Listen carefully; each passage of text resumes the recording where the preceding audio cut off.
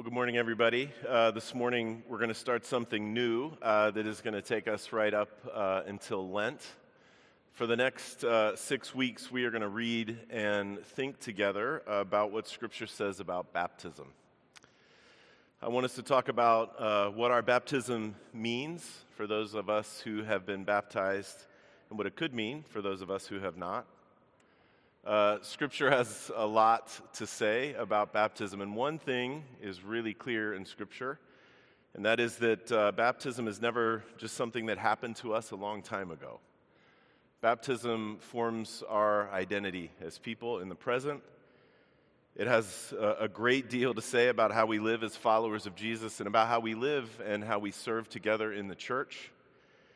And our baptism speaks definitively to us about how we will be brought safely home. So this morning, I want us to talk about the baptism that stands at the head of all of them. I'm going to read from Matthew 3 for us. I'll read verses 11 through 17. You can follow along in the order of worship where it's printed.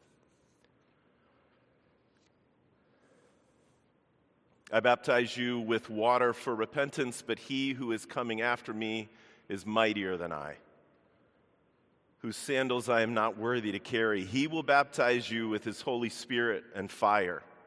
His winnowing fork is in his hand, and he will clear his threshing floor and gather his wheat into the barn, but the chaff he will burn with an unquenchable fire. Then Jesus came from Galilee to the Jordan to John to be baptized by him. John would have prevented him, saying, "I need to be baptized by you, and do you come to me?" But Jesus answered him, "Let it be so now, for thus it is fitting for us to fulfill all righteousness." Then he consented. And when Jesus was baptized, immediately he went up from the water, and behold, the heavens were opened to him.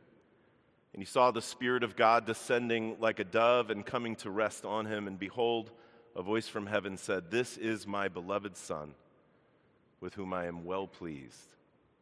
This is God's word, and it's given for our good. Let me pray for us. Father, we just sang together.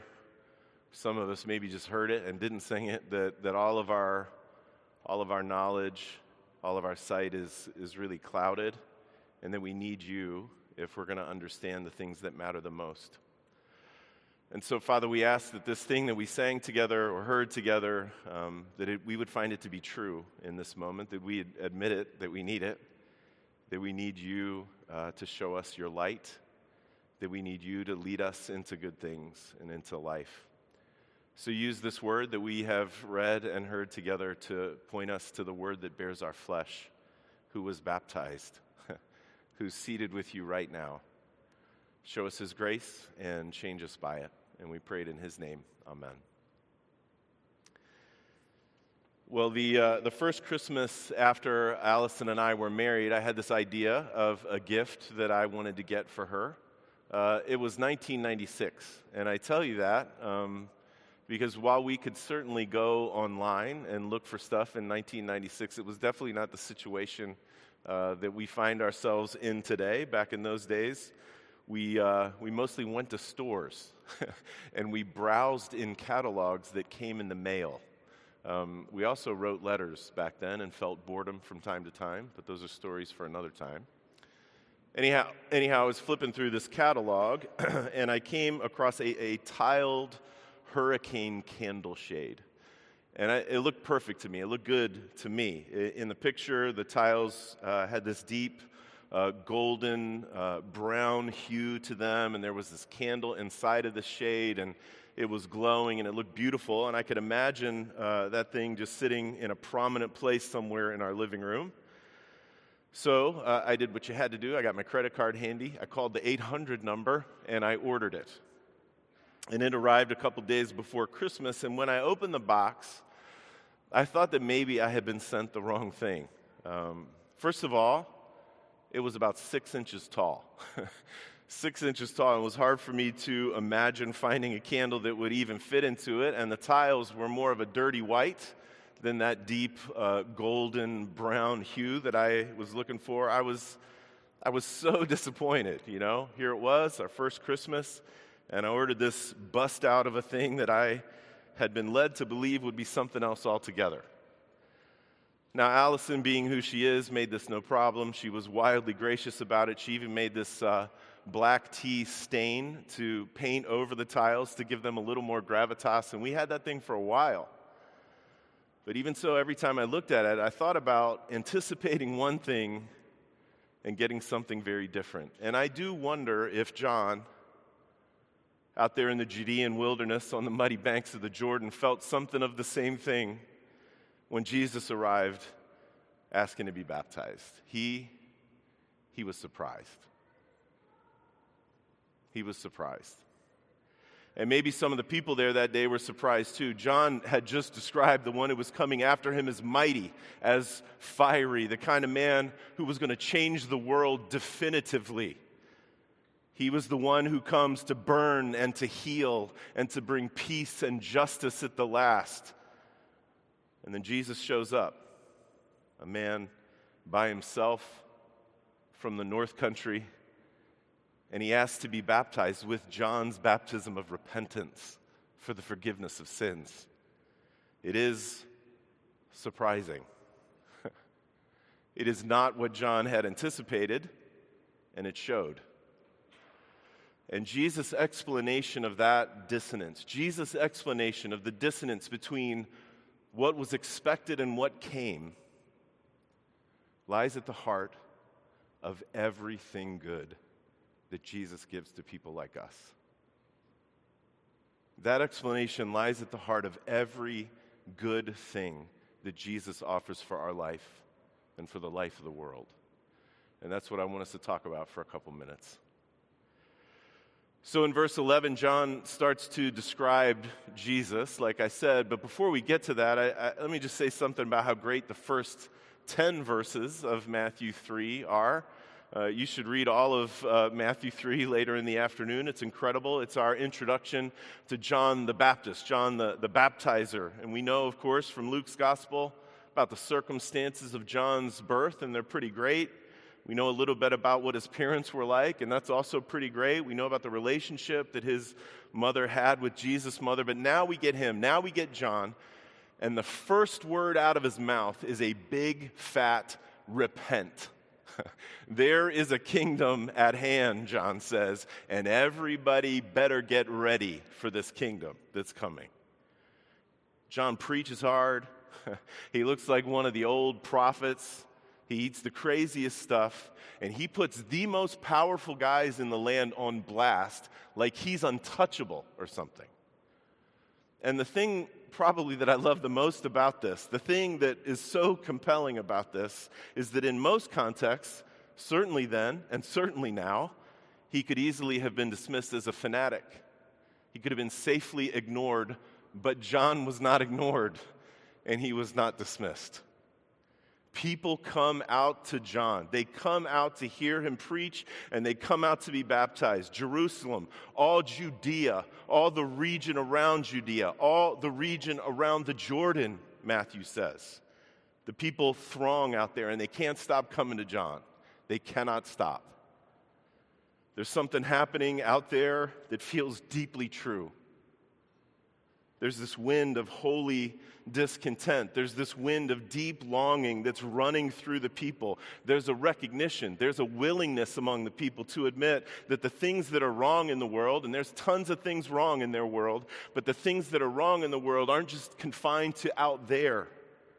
They were willing to admit it, that these people knew they bore a responsibility towards God as individuals too, and they were ready to own up to it and to begin with a change that started with turning their faces back toward God in repentance. And church, I just want to say that whenever and wherever there are people like that, there is always health and flourishing and good.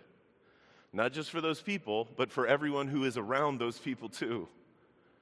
At no time and at no place in Scripture is spiritual health described as people acting like they have it all together and everything is fine. Everywhere and always in Scripture, spiritual health looks like people with their hands open for mercy, their hands open for grace, a forgiven people who are forgiving one another. And they're finding in that new power, new energy to work together for the life of the world precisely because they have first been forgiven and loved. So whatever hunger, whatever thirst the people out there were feeling for something like that, it was holy.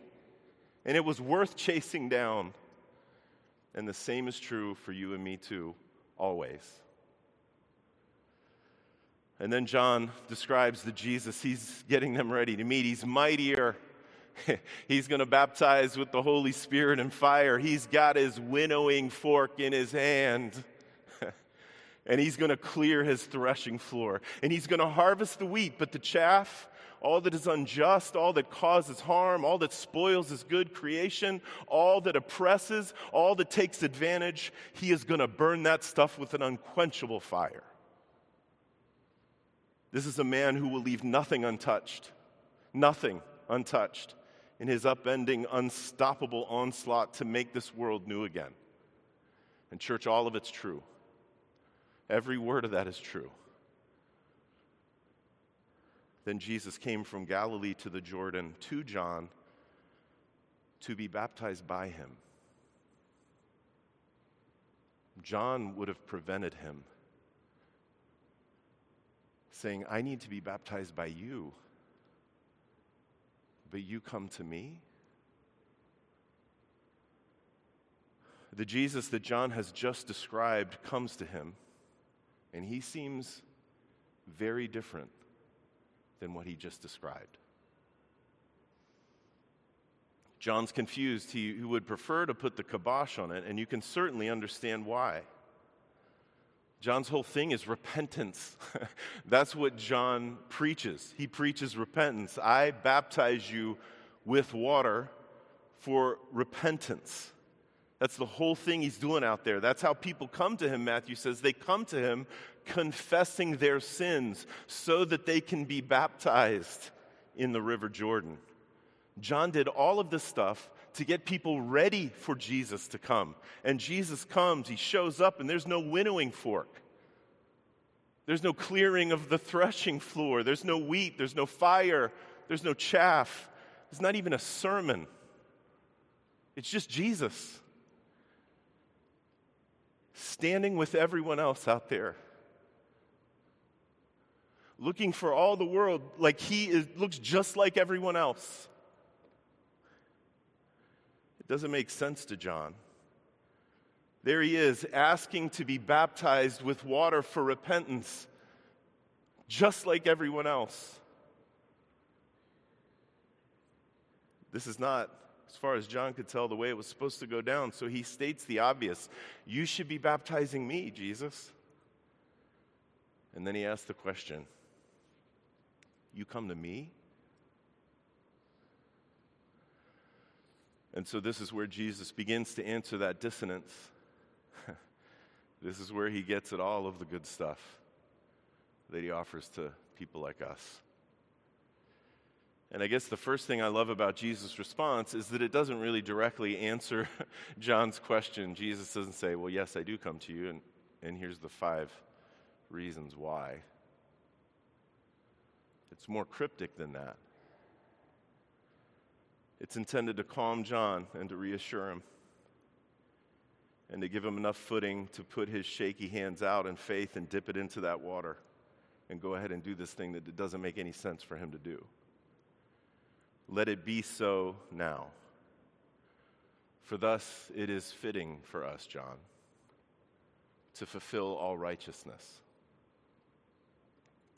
Now, normally that phrase, fulfilling all righteousness, would mean something like, keeping the law or maintaining the covenant obligations that a devout person would just do.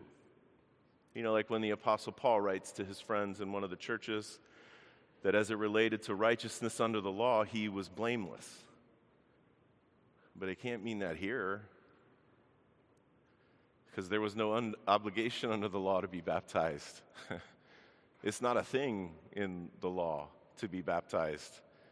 As a matter of fact, the baptism that John is doing out there in the wilderness it's really a distinctly coloring outside of the lines kind of thing. I mean, they're not at a temple. He's not a priest. This is not about following the law. So Jesus is talking about another kind of righteousness. He's talking about an altogether different kind of fidelity that he needs to complete and fill up. He's talking about the righteousness that is at the foundation of the throne of God himself. He's talking about God's fidelity. This is God's righteousness. Because God had promised that he was going to be our God and that we were going to be his people. And this is how he is going to keep that promise. With the people who have been unfaithful, he must keep this promise. He's going to restore, he's going to forgive a broken and sinful people. And in a million years, church, you'd never dream how, but this is how he's going to do it. First, by his complete solidarity with us. By his complete solidarity with us. That is the meaning of the incarnation. Not that Jesus looked like he took on our human nature, but that he did take on our human nature. So it's not a coincidence that Jesus came to John standing out there with everyone else, shoulder to shoulder. It's not a coincidence. That was the point. He stands with us, shoulder to shoulder. It's not a strange anomaly that he identified with the repentant ones. It's not a strange anomaly that he identified with those people who were out there who knew deep in their bones that they stood under the judgment of God. That was the design. He identifies with us so that he can take the absolute worst that we have and bear it away from us. It's no embarrassment, none, that he went down deep into the waters of repentance before us. It's his glory. It's a token of the great love that he has for people like us. In one of Luther's sermons on Jesus' baptism, he said it like this: "Here he steps into my person and yours." Here he steps into my person and yours and stands in the place for all of us who are sinners. At his baptism, he is both the greatest and only sinner on earth. For he bears the sins of the whole world.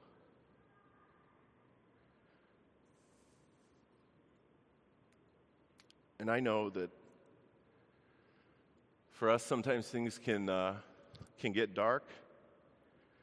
Sometimes you might wonder if God loves you. I know that we do things that harm ourselves, or that people do things to us that harm us. I know that, and we get so turned around and we get so messed up sometimes that we can't imagine anyone ever loving us, let alone God. And I'm telling you, church, the next time you think that, the next time you feel that, the next time you're tempted to think or feel that, I want you to remember Jesus standing where it made no sense at all for him to stand except for love. On the banks of the Jordan, he stands shoulder to shoulder with you, and he steps in ahead of you to bear all that harms you and all that hurts you away in that cleansing flood. This is who we follow. This is who we hold on to in faith, or the one that we could follow and hold on to if we don't yet. And when Jesus was baptized, immediately he went up from the water, and behold. Matthew tells us about three things that happen to and for Jesus as soon as he gets back up on the shore. The heavens were opened to him. He saw the Spirit of God descending like a dove and coming to rest on him, and behold, a voice from heaven said, "This is my beloved Son, with whom I am well pleased." In church, it's true that Jesus came in complete solidarity with us, and it's true that he stepped in and he took our place, and it's true that he did it because he loved us from before the foundation of the world. And I want to tell you something else that's true. The Apostle Paul says in Romans 6 that if we're baptized, we are baptized into Jesus. He says we are baptized into the death of Jesus, and that certainly means that we will be baptized. We have been baptized into the resurrection of Jesus. And we'll talk more about what all of that means in one of the coming weeks, but for now I just want you to hear that the Apostle Paul is saying that one of the things that our baptism means is that what is true of Jesus is true of us. And that means that we receive no less than what Jesus received at his baptism. We receive no less than what Jesus received at his baptism at our own. We hear at our baptisms, and when we remember our baptisms, and when we see someone else being baptized, we hear that same voice that says, "You are the beloved, and I'm pleased with you." We take on a lot of names in life, and sometimes a lot of labels that are kind of like names, and some of those are just descriptive of who we are, and they're descriptive of what we do. Some of them make us feel great. Others of them make us feel not so great. Some of them we hope we can live up to. Others of them we hope that we one day might be able to live down. And I just want you to know that at your baptism you were given a name. And it supersedes every other name, every other label you've ever been given or taken on. And in the end, it's the only one that matters. Because of Jesus' solidarity with you in his own baptism, in his cross and his resurrection and his ascension, you are the beloved. You are the beloved. And the Father is pleased with you. Let me pray for us.